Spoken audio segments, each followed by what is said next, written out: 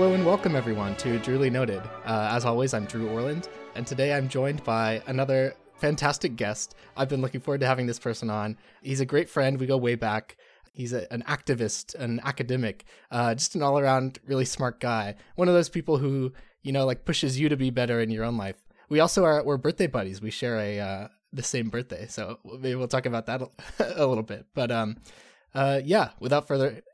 I keep saying that, but I keep getting it wrong. Yeah, here he is, Carlos Rodriguez. Hello, everybody. So excited to be here. How are you doing today, man?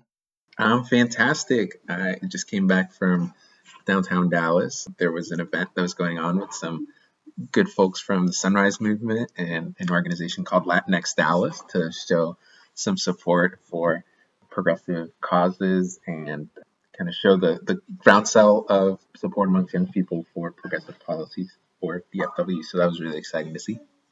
You're out there and you're doing it in the world. Of course, yeah. Socially distanced, but we're doing it. Yes, of course. Keeping in mind the global pandemic going on.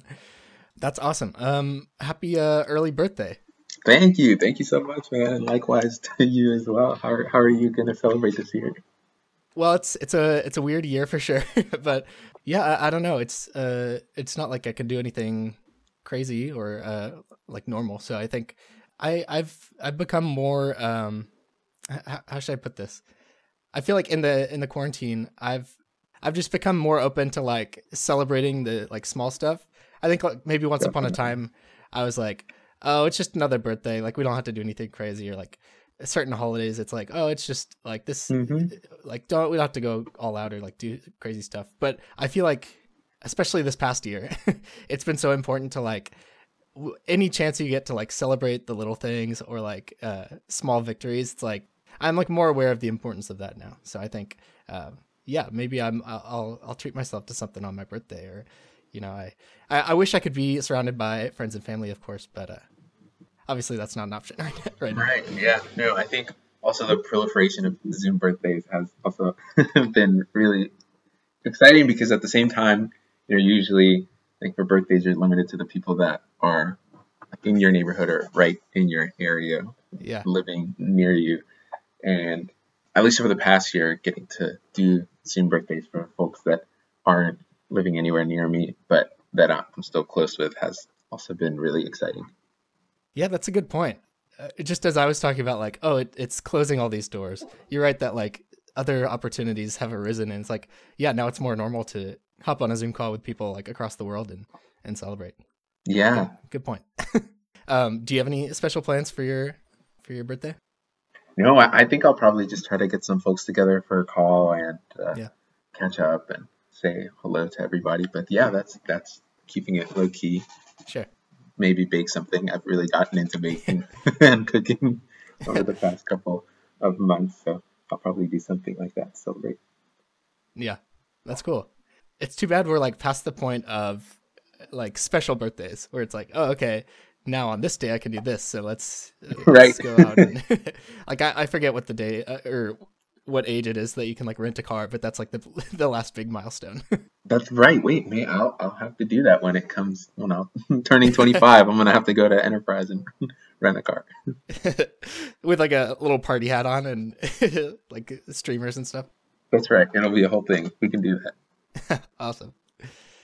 Well, I'm super excited to talk to you today. I want to give you the chance if you have a topic or a jumping off point that you think would be fun to talk about. If not, I've got plenty of questions for you as well. So yeah, well, I'm happy to talk about whatever's on your mind and then go from there for sure.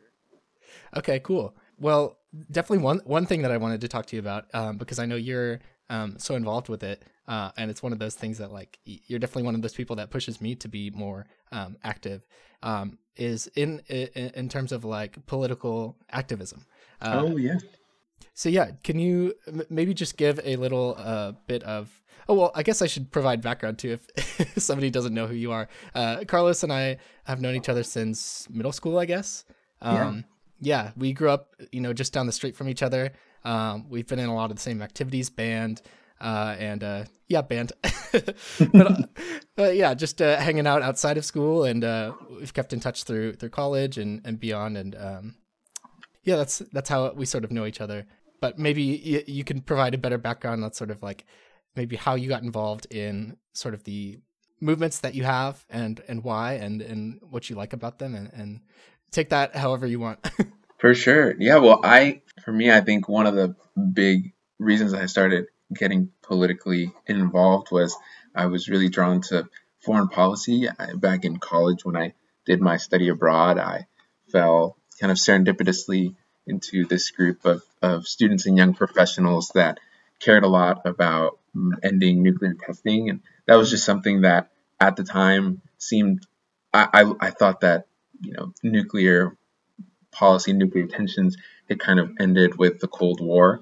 And this getting to know that, the reality was so different, that there were all these tensions across the globe, not just between nuclear weapon states, but just also between, this disparities between nuclear and non-nuclear weapon states. And so that those kind of conflicts in the way that they weren't, really talked about in everyday life, I found really interesting, that kind of disconnect. And so I really fell in love with foreign policy and diplomacy, just because it seemed like this was a way that people were able to talk about really difficult problems and come up with new solutions.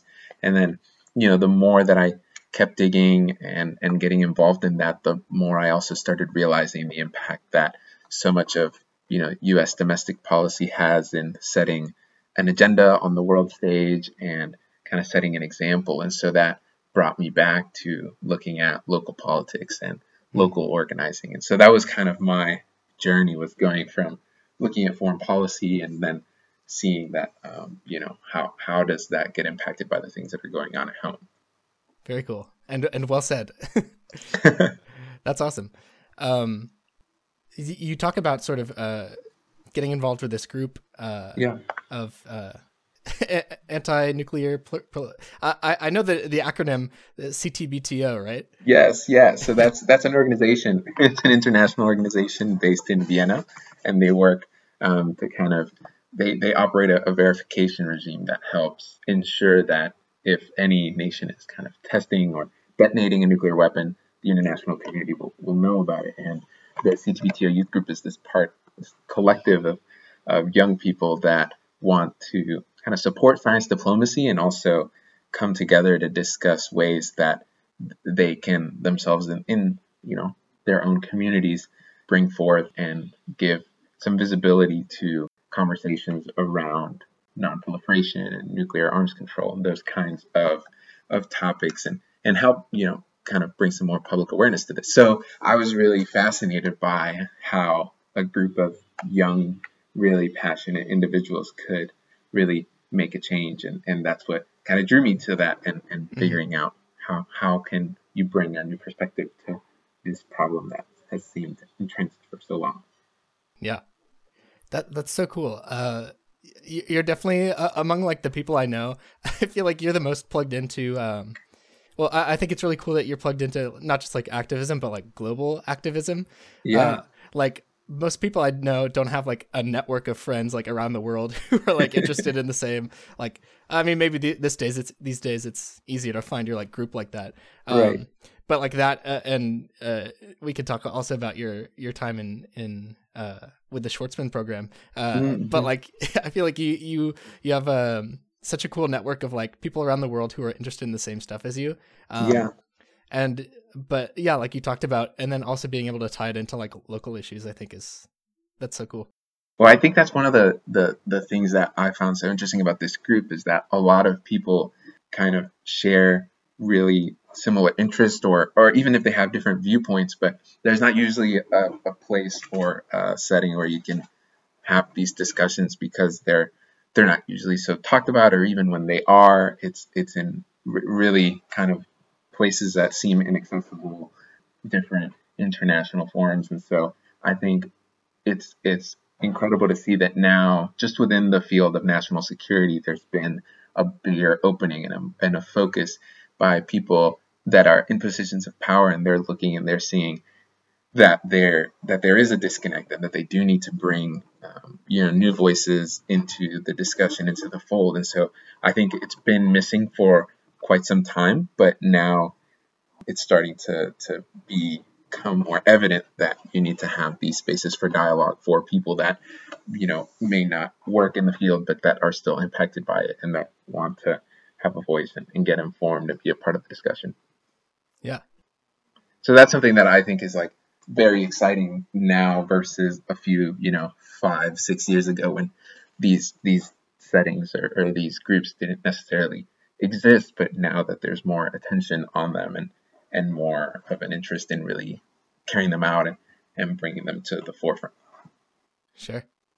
I was thinking about also, you recently completed a master's program in China. Yes. And I'm curious about like so much of your time there, but also, talking about sort of how things are changing in like recent years. And I won't rehash what you said because you said it better than I did, or than I will. But do you find that, being in like an academic setting, like you did your undergrad here in the US, and then obviously your master's abroad, do you find that like obviously there's a lot of differences between like an undergrad program and a master's program. Definitely. But in terms of like the academic environment, like the students you were around, the teachers you were with, do you find that, because I assume that some of the classes you took in undergrad and graduate school kind of overlap in terms of like subject matter. So do you, I'm bad at articulating it, but do you find that there's like different approaches to like international cooperation based on like where you're studying or the people you're surrounded by?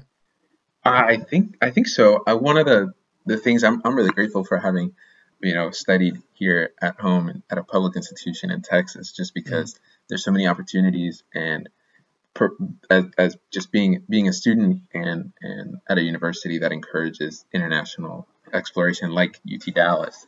So much of the student population comes from a really diverse background. There's a lot of international students, and for me, particularly in the business school, it's unique. So my master's was in global affairs, my undergrad was in global business, but they definitely had like a pretty different focuses, just because even in global business, you're talking about global trends, but it's more focused on from a corporate perspective, or whether it's accounting standards, or how global markets move, or how you function, with a human resources department when you're at a multinational company. So it was really exciting, kind of, but more on an individual micro scale. Whereas in grad school, especially with the Schwarzman program, you're looking at things from this really 30,000 foot perspective and having really broad discussions. And they're both different. So I'm glad I had that exposure to more of like a private sector focused academic setting in undergrad, and in grad school, getting to talk a little bit more about public policy and have that be my focus. Yeah. Awesome. I don't mean to just like run down your resume, but I was also thinking about, you recently worked on like a very local campaign, like political campaign. And I definitely want to hear a little bit more about that, like how you got involved in that, what it's like to be like coming from such a like 30,000 foot view and then to like as local as possible. Like, how is that sort of, I mean, you kind of talked about it, but do the same sort of like, do you have the same mentality to both like situations, or like can you carry something from your master's program into like this like local politics? Like, they're totally different, but what I realized when I was doing my master's, when I was abroad, I love foreign policy so much, but at the same time, a lot of what is happening and the way that the U.S. seems to be driving its foreign policy is through its like domestic considerations. So folks that are in Congress, who are setting or providing funds for different foreign policy initiatives, or disagreeing with the diplomatic side of State Department, whichever agencies are conducting different foreign policy initiatives. A lot of those are driven by domestic considerations, and so I had to kind of, after finishing grad school, wanted to dive deeper and look at, well, what are the things that are affecting domestically what's happening in Texas. And that was what kind of made me shift my focus from looking outward to figuring out, what's going on in my own community, and what are people talking about and worried about, and what's driving them to go out to the polls and vote. And so that's what really got me interested. But what I think, if I were to sum up the actual link between those two, it had to be, this is kind of really unexpected, but it had to be the Senate primary that was going on in Massachusetts between Ed Markey and Joe Kennedy. And so Ed Markey is someone that has been in the Senate for a really long time, or he's been in politics for a really long time, not really well known, but with really progressive views and a really stellar foreign policy record, especially on nuclear nonproliferation. And so all of a sudden I see that he's getting primaried by Joe Kennedy, who, Joe Kennedy III, heir of this, political dynasty. And Ed Markey turns out to also have been the co-author of the Green New Deal last year. That's right. So I looked at what was going on, and I thought to myself, this is really troubling. You have one of the most progressive senators in the United States who wrote one of the most bold progressive pieces of legislation, and really put all his political capital behind it. And he's getting primaried by someone that can't really articulate why he wants to be in the Senate. Right.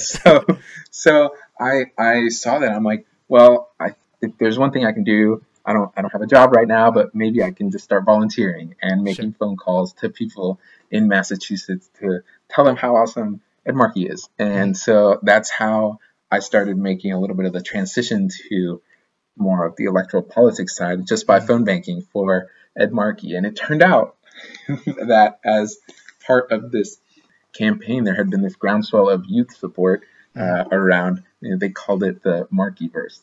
So it was all these young people that were coming together to support him because, he was definitely, he didn't have a lot of youth appeal before, but he was someone that was fighting for policies that are really appealing to young people, whether it's climate justice or racial justice or, political reform. These are things that speak to a lot of folks in our generation. And so it was really exciting to see that there was this groundswell of support for him. And that's what really kept me coming back, was seeing all the energy from all these other young volunteers that were making calls and going out and doing electronically or digitally, basically, the canvassing and the work that used to be done by door knocking and canvassing. And so it was really funny that this kind of Senate primary in a completely different state that I'd never really, even been to before was what got me interested in more the domestic side of policy.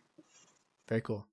That seems like so long ago. Like, I know it was only like last year, but it was definitely, it was all of August. But so I graduated in June, and then I started kind of paying attention to this primary race in the summer. And then by August, I think the last 2 weeks of August, I was on the phones pretty much every other day for doing phone banks and calling folks in Massachusetts, and it was really interesting because at the time I had never phone banked before, and I went from doing that kind of volunteering work to 2 months later being a communications manager for a state house race here in Collin County. So it was really exciting to see that there was room and for doing this kind of work from a more long-term perspective.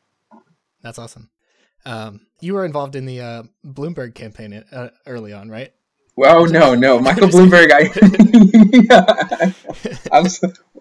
hate that guy. I'm really glad that he left the race. I did not understand that. One of his staffers actually came and canvassed our neighborhood and knocked on our doors, and I was just so befuddled. And I think the worst part about the Bloomberg campaign is that he promised all his staffers that he would pay them through November, regardless of who won the primary. And as soon as he dropped out, he closed his office in Dallas, and all those people that were relying on that campaign for jobs were really left out on their own, hung out to dry. So, Michael Bloomberg sucks.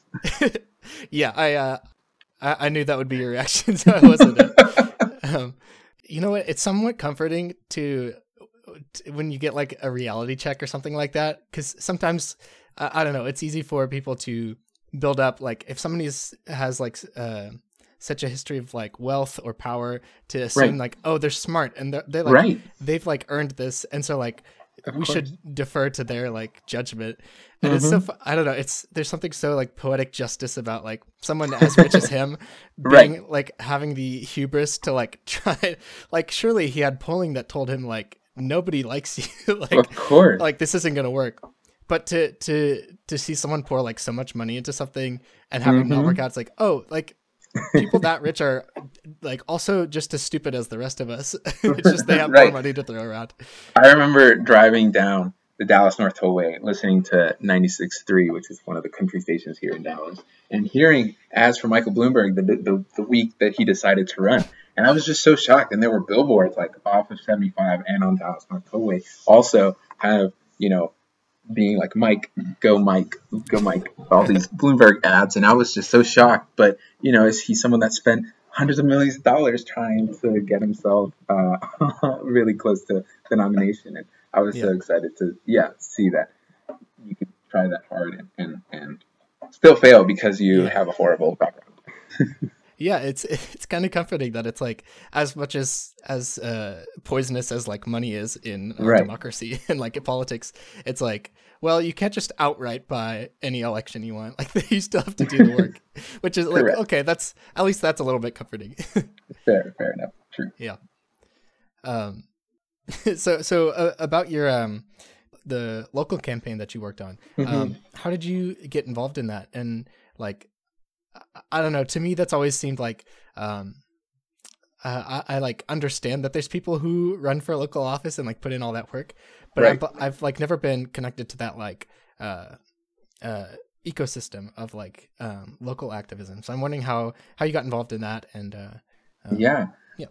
Well, I remember September 1st was the day that Ed Markey had the primary in Massachusetts, and he ended up coming out and completely, winning and decimating Joe Kennedy in the election. It brought so much joy to me to see that this was another one of these, like, kind of what you were saying. You can have big name recognition and you can have a lot of money, but it was really exciting to see that in this case, a candidate with stronger policy really came out on top. And so once that was happening, that campaign was over, I was like thinking to myself, oh my gosh, I need to continue this. I derive so much energy from this. I need to find someone here, like locally, that shares some of those kind of policy positions and see what I can do to push them forward. And so that's how I came across Lorenzo Sanchez, who was running in a House district here in Plano, and it covers part of Plano, Allen, Richardson, and a little sliver of Dallas and Garland. And so he was someone that was running on a really progressive platform, and I really saw that as really energizing, because Collin County has been looked at as a Republican stronghold for so many decades. We're home to like Ken Paxton, who's our current Attorney General, who's under indictment for securities fraud. Go Texas. I love all of my statewide representatives.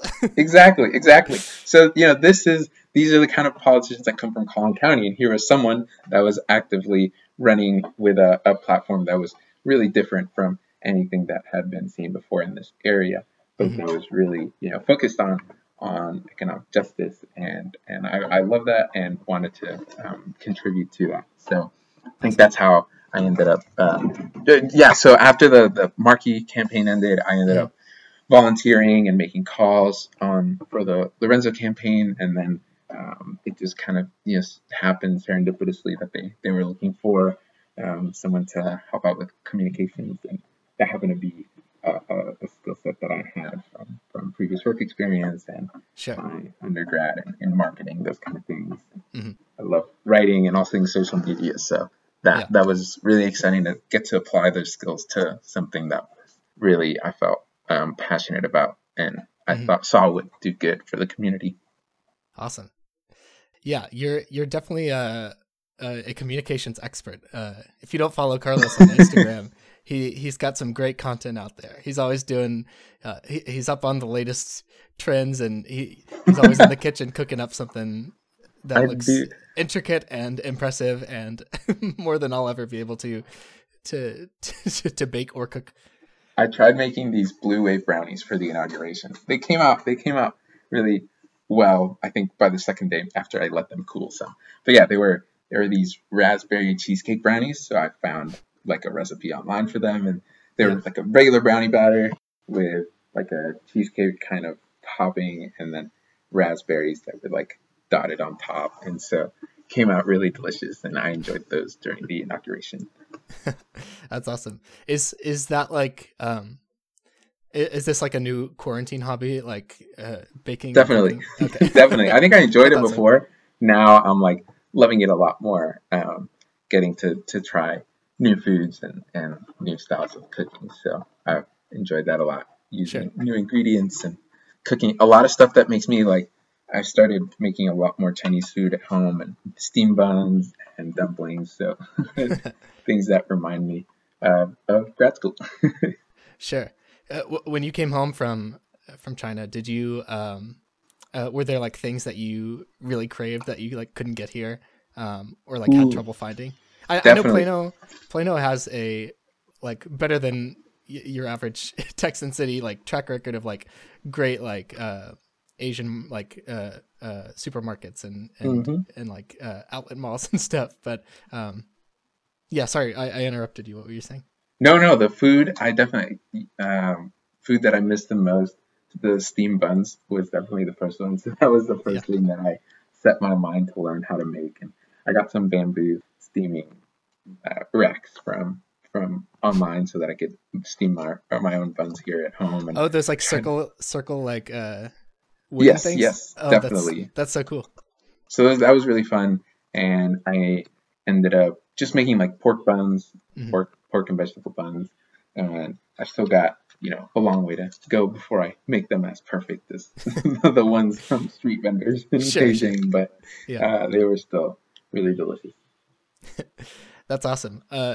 It makes me laugh because yeah, thinking about like when I was in Togo, especially like when I was in my like small village, it's like the things that I think early on I was like, yeah, I'm gonna be really proactive about like learning to cook like local cuisine and like do everything like the people here do. And it was Hmm. very early on that I was like, well, I don't have a lot of cooking experience to begin with. And, and that's with like a fully stocked kitchen and like really nice equipment and stuff. Um, Right. so yeah, I quickly found out that me attempting to recreate what the old lady down the street was making for like I could buy for like 2 cents. I was Right. like, what am I doing? I'm like creating a bad version of this thing, and I'm spending like way more than she's charging for it. So, um, but yeah, now I wish I could make some nice fufu here at Ooh, home. delicious. Yeah. I'm trying to, yeah, other than the steam buns, I mean, I would eat steam buns whenever I could find them, but because I think they were just like so filling and always really warm Mm, and delicious, tasty. um, sure. but I definitely, I started making dumplings a little bit, but I need to perfect my folding technique. Oh yeah. And that's a big thing for Chinese New Year, which is coming up in February. So I have probably about 2 or 3 weeks left to do some more perfecting before I can make them again for Chinese New Year. Yeah, you can have like practice dough balls that if you're just like sitting on your computer watching something, you can just be like folding the whole time. Right, fidgeting. That's a great idea. I'm gonna look into buying that. um, yeah, it's always so impressive to me when you see like not like an assembly line, but like I remember when I was in Shanghai, there was this Hmm. one like really famous like soup dumpling place Mm.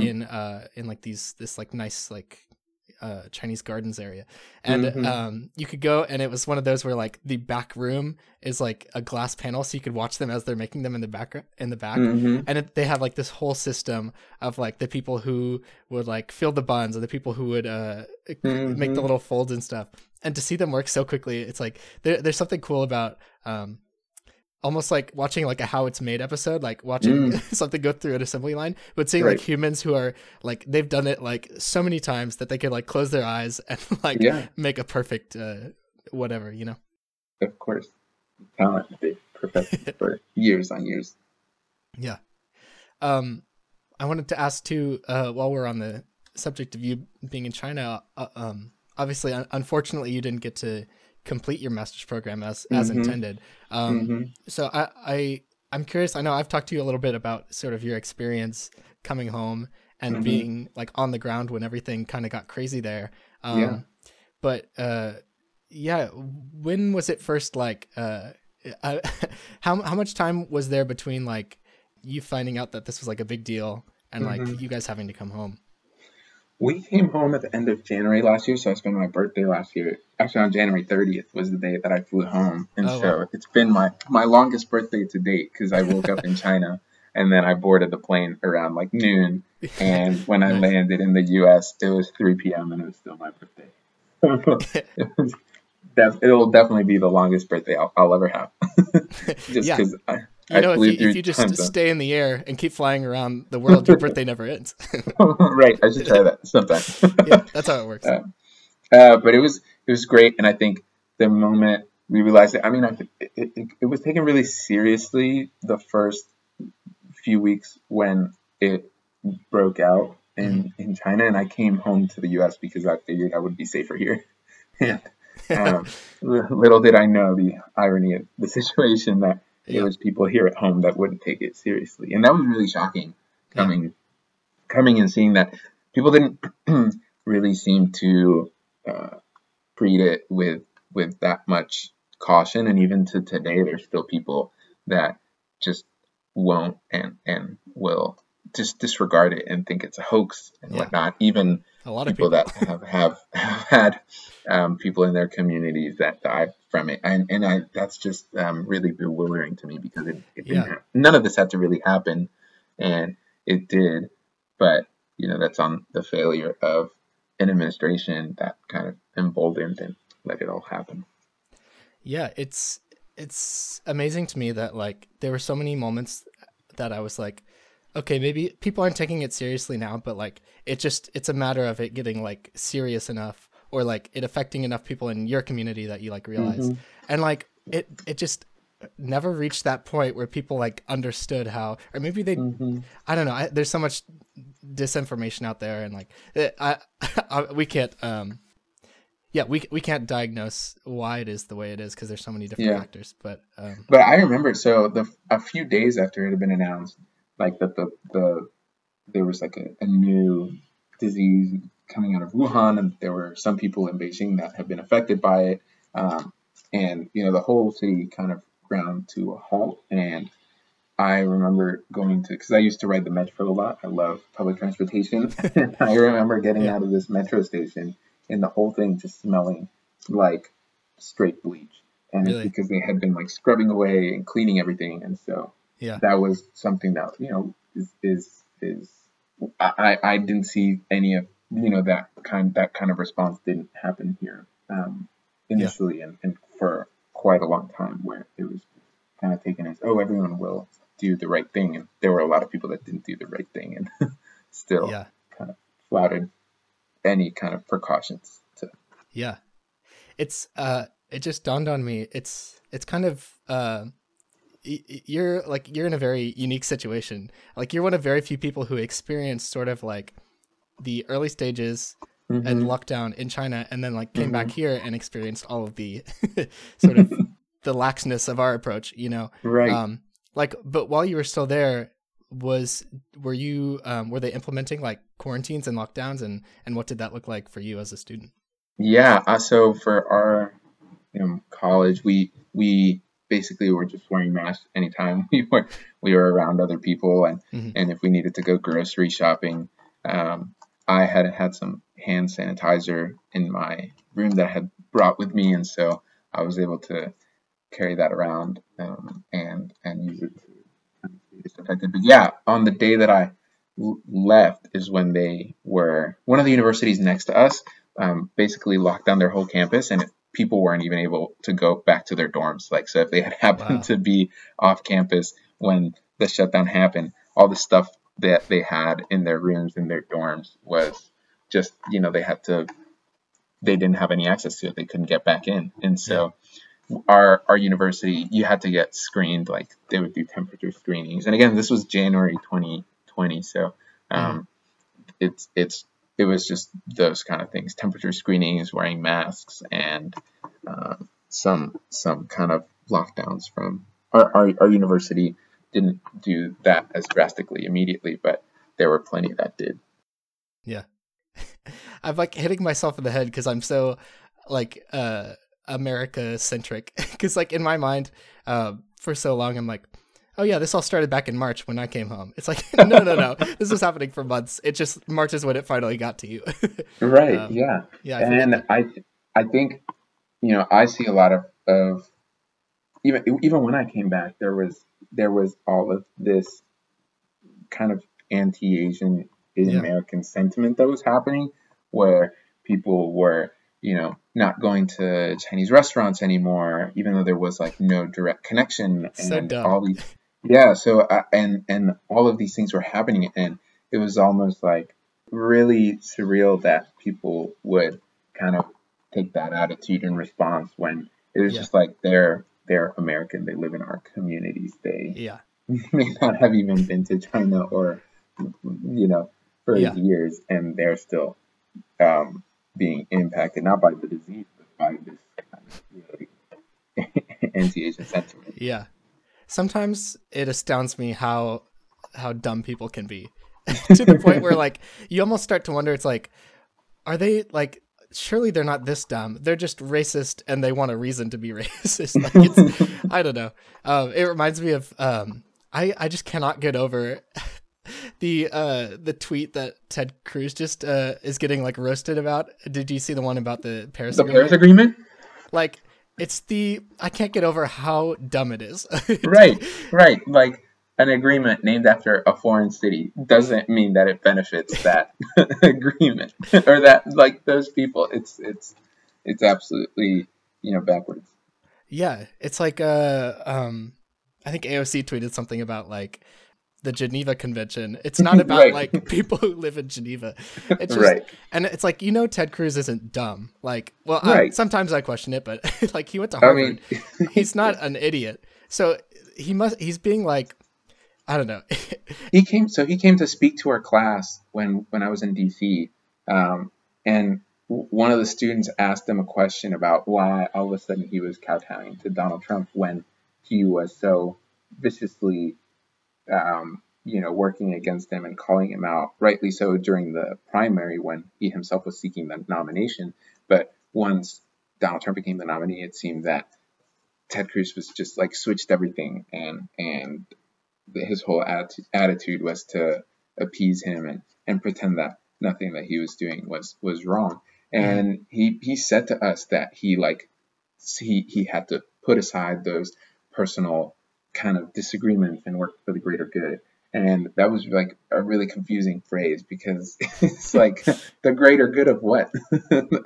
and I think that was like, it's really easy when you're in a position like that to let it slide, because if it's someone from your own party, or you may find, benefits from letting it slide. But I think it's overall hurtful to, not only our democracy, but like just communities across the U.S. not calling that out. Yeah, definitely. I wanted to talk to you about the recent sort of what's the term tete-a-tete that you got into, or the recent sort of squabble you got into with a local politician. I'm curious how that came to be. Well, I think I was really shocked after January 6th to see that, I feel this collective just disbelief that was really happening, and I felt shocked, I can't believe this is going on right now, and that people are like okay with this, or not, have been spreading conspiracy theories and telling people that the 2020 election was rigged, and that all of a sudden this happens, and now they want to pretend that it didn't. They want to move on and pretend it never happened. And so I was really shocked that there were people in like my community that had those same views. And one of them was a city councilman who had written some, pretty hateful things online. And so I went to a city council meeting and called him out on it. And that seemed to get under his skin. So yeah, it was just, I think it's useful for people to just be be aware of what's happening in their own communities. Yeah. And often people that run for local office have bigger aspirations, and they use these local posts as a way to catapult into, they have political ambition, and this is how they start. And if this stuff is let slide at a local level, then kind of gives them impunity, and they get the idea that they can do whatever they want whenever. And they'll get away with it. And I think that's the wrong approach. And you need to be accountable for the words that you say. And that's ultimately, I think, what I did was just hold them accountable and tell them that it was irresponsible to say those things. Sure. Yeah, it's you know what I was saying earlier about Bloomberg, how like it's sometimes refreshing to like realize that people in like situations of like great wealth or power like are just as human and just as dumb sometimes. I feel like definitely in, I don't know if it's the rise of like social media or like being able to like interact with our politicians more, but the veneer that used to exist, especially I think over any kind of like elected office or like higher position, like and maybe it's a good thing, gets erased. But like to I don't know, I just definitely, I think I have realized in recent years, and I think a lot of people have, that like just because somebody's like in a position of power or like an elected office, that doesn't make them smarter than you or more right. Like, and a lot of times they're not. It's just maybe like opportunistic or like something worked out for them.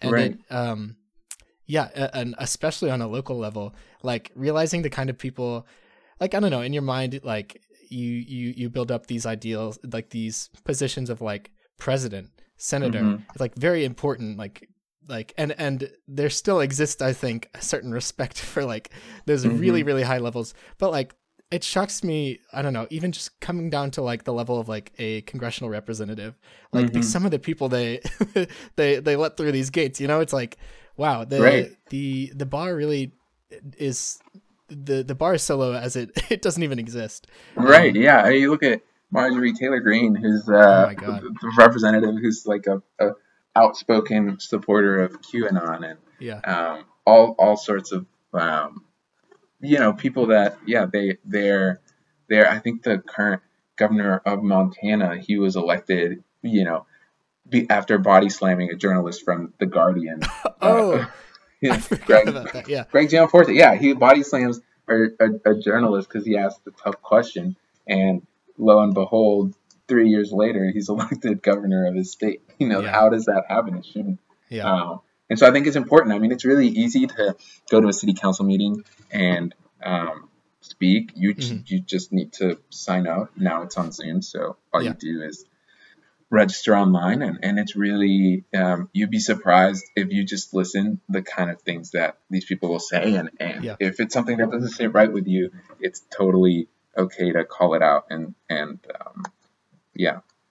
hold them accountable for that. Yeah, I think more people should just look up their local politicians and see what they're saying, and if there's stuff that they don't agree with, just go to the city council meeting and call them out for it. It's like it's the simplest thing to do. And it's a really fulfilling way to make people, just hold people accountable. And if everyone could do that, we'd have a lot more responsive of a government, at least. Yeah. Because I think so. One of the things that I loved before getting involved this election cycle, I didn't really know that many progressives in Plano and Collin County, and this just seeing that there are these communities of people that are now meeting virtually, so it's easier than ever to get access to them, but that these people do exist even in areas that are traditionally really Republican. There are people that share, really similar values that relate to social justice and equality. And so seeing that was really reassuring and gave me a lot of hope that there are these people out there. And so I think when it comes to politics, it's just finding out how you can mobilize those communities so that they can stay engaged. But at the same time, I mean, the hard thing about mobilizing for elections is that it can be like really sometimes it can seem transactional because the politicians can just make promises, and then if there's no follow on after the election, then there's like how are they going to be held accountable? And it's hard to keep pressure on people because it's not like city council meetings are the most exciting thing in the world. They usually cover a lot of minuscule topics about like the budget for fixing roads or a new like zoning initiatives, or there's a Quick Trip that's being built on the corner of this intersection and they need like a permit to sell I don't know, energy drinks, and so they have to go to so it's not the most exciting stuff, but I think it's still useful to keep the pressure on them and just to find out who they are and what kind of things they represent. And if you're excited about what they do, just I'm sure like there's ways to support them. We have municipal elections coming up this year in May in Plano and in cities all across like the U.S. Most they'll be electing like their city councilors and their mayors in May, because that's how like municipal elections work. They're on odd numbered years usually after a presidential or midterm election. So it's like the work never stops of organizing.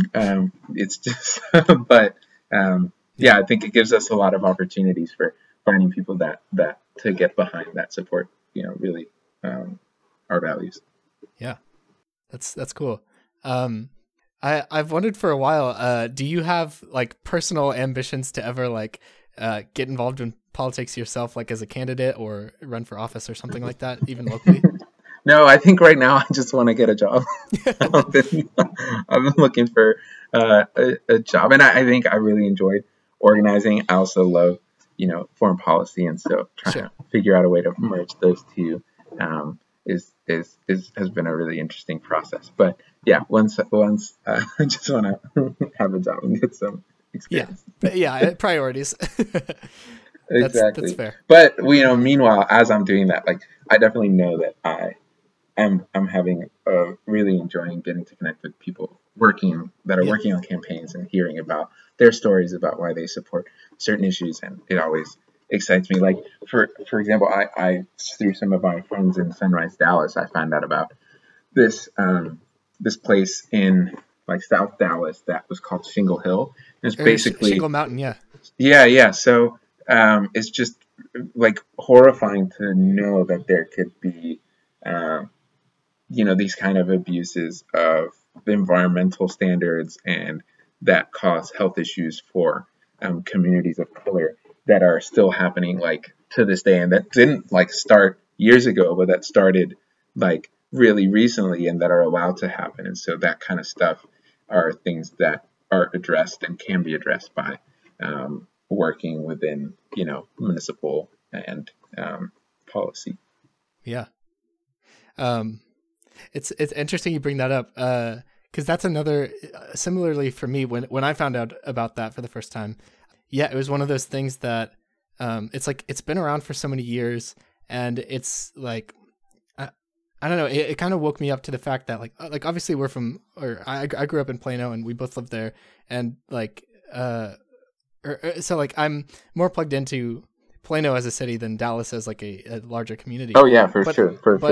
It shocks me sometimes how like little I know about like the demographics of Dallas and like the larger sort of metroplex and like the issues that Dallas faces, and I feel like I've for a long time I was disconnected from that, and obviously like I don't live there right now, but I still feel very like connected to that area. Yeah, of course, and I think it's hard to find spaces where you can have discussions about politics, because I think outside of DC, like DC is really unique in the fact that you can just say what you believe and you talk about politics because everybody does. Like that's what you discuss. Outside of DC, it feels like it can feel more personal, and sometimes people can be intimidated by it and don't not intimidated by it, but it's like they may not want to engage because it's seen like a topic that's more taboo. And so finding places where you can really engage and have honest discussions with people about the impact of local politics, like those kind of spaces don't exist but or haven't existed, as for some time, and now you're having community groups or movements like Sunrise, and other organizations that are making it more visible and are making it easier for young people to get involved in these spaces, because traditionally, the spaces that have existed have been more exclusionary or really, hard to access. So it's really neat that there are now more opportunities for young people to get involved and make a difference. Yeah, that's really well said.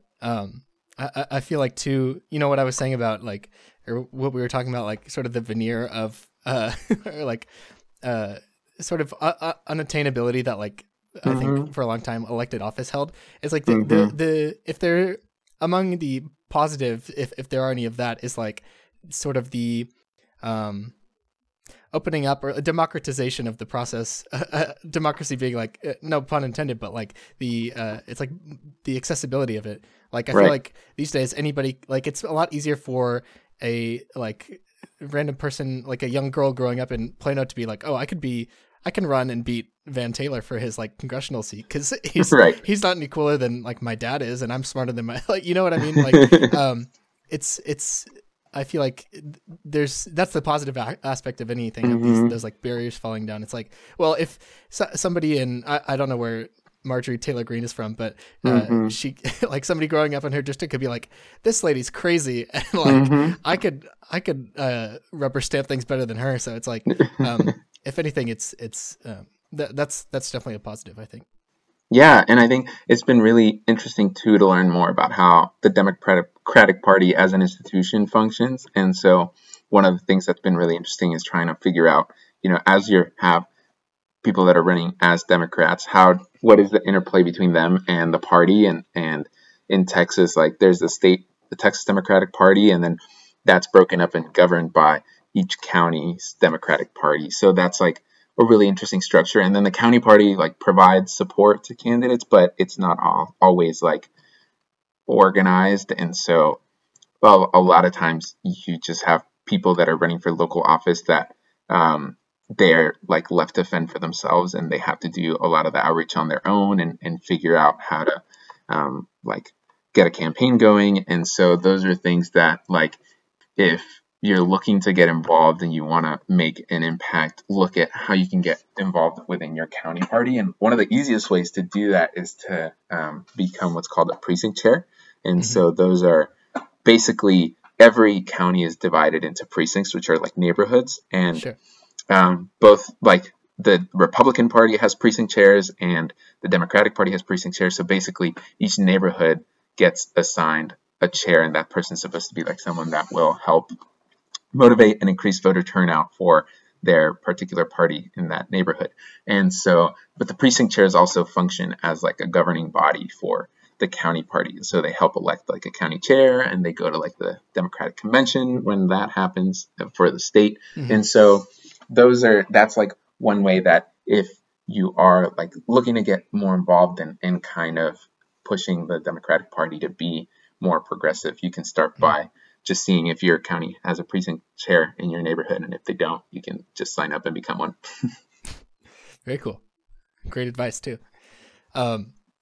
Before I forget, I had a thought when you brought up Shingle Hill, or Shingle Mountain, whatever you want to call it. Yeah. The article that I saw that like first like made me aware of it was in the Texas Observer, and it was written by someone we went to school with.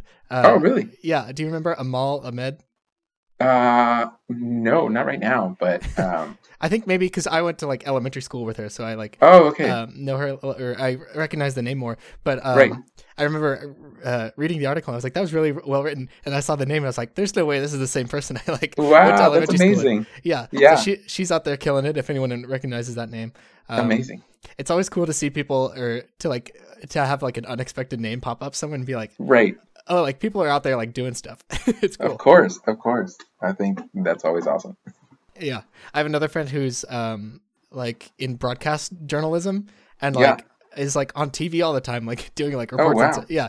It's cool to everyone's living their lives, doing their thing. It's it's inspiring. Absolutely. Yeah. So yeah, thanks for joining me. Oh, I have some questions that I asked each of my guests. Okay. First of all, do you have a go-to snack food, or if you're like a gas station, do you have a go-to sort of like order that you have? Oh, definitely. I always get sour gummy worms. Those are Ooh, the best. good call. Yeah, I'm a big fan. Also, do you have are there any like have you come across any like fun facts recently that you want to share with the public at large? Yeah, well, right now I'm really invested in the song Driver's License by Olivia Rodrigo Nice. and the ensuing drama that has come out of High School Musical, the musical, the series. So Oh, it's not quite a fun fact, but I love just like, yeah, I think it's been really neat to see how these things play out in the public sphere. And I just, not a fun fact, but just if you haven't heard Driver's License, it's a fabulous song. okay. I heard that it was like blowing up like so insanely fast that I was like, oh, I gotta go like listen to it, hear what it sounds like. And I started playing the video, and I could tell like what kind of song it was gonna be, and I wasn't in the mood for that. So, so I It's closed definitely a it. sad song. Yeah. And then, well, but then the person that that song is written about released his own song called "Lie Lie Lie," and it was kind of Oh, this, almost a retort to that. And then because part of the music video is also like in a car with like neon purple and pink lights, and then the other girl that's mentioned in the song "Driver's License," who's like the blonde girl, she released her own song, kind of like biting back. So there's this wow. whole drama that has stemmed out. All based on High School Musical, the musical, the series. So, Yeah, wow. I didn't realize it was a diss track. Maybe I'll have to go check out the drama. Sometimes like I feel like these days it'll be like whatever's drama's going on, it's like, oh, these two like makeup gurus are like feuding again on Twitter or yeah, something. And I like, remember Tati and James Charles feuding, and then there was the YouTube drama between Jake Paul and Logan Paul, oh who my god. are also horrible people. And Yeah. yeah, I maybe I'm just not plugged into like those networks, but like so sometimes I'll see something's going on or like trending. It's like I don't even want to like the amount of effort it would take to like just become like caught up on whatever the background of this drama is like I'm not right. like I'll just take your word for it that these are probably bad people who hate each other and Hmm. they're way too like rich for their own good. So Yeah, uh, but I this don't is care. it. That's different. That doesn't apply to the driver's license Oh, drama. this is okay. It's another level. That's like super extra. This is more like mellow and just an enjoy. It's a good song. It's a good song, and it's a good show also. Yeah. I guess I haven't seen it. Cool. Well, yeah. Thank you so much for joining me. Do you have anything to plug? Anything to advertise to the public out there? I know you just made a great argument for for the TV show, but Just show up to your city council meeting if you can. awesome. No, I don't have any plugs other than that. Just if stay engaged and Yeah, stay active. awesome. Couldn't put it better myself. Love it. All right. Well, thank you everyone for joining us, as always. And yeah, as always, the call is open. I extend the call to anybody who wants to come on. Hopefully it's less intimidating now that a bunch of people have done it. Hopefully you've recognized a few names here and there, and you can see I don't bite. It's a lot of fun. And like I said, it's just an excuse for me to talk to all my friends. So if you just want to call and chat too, that's cool too. Awesome. Well, again, thank you, and I'll see you guys next week. Bye-bye.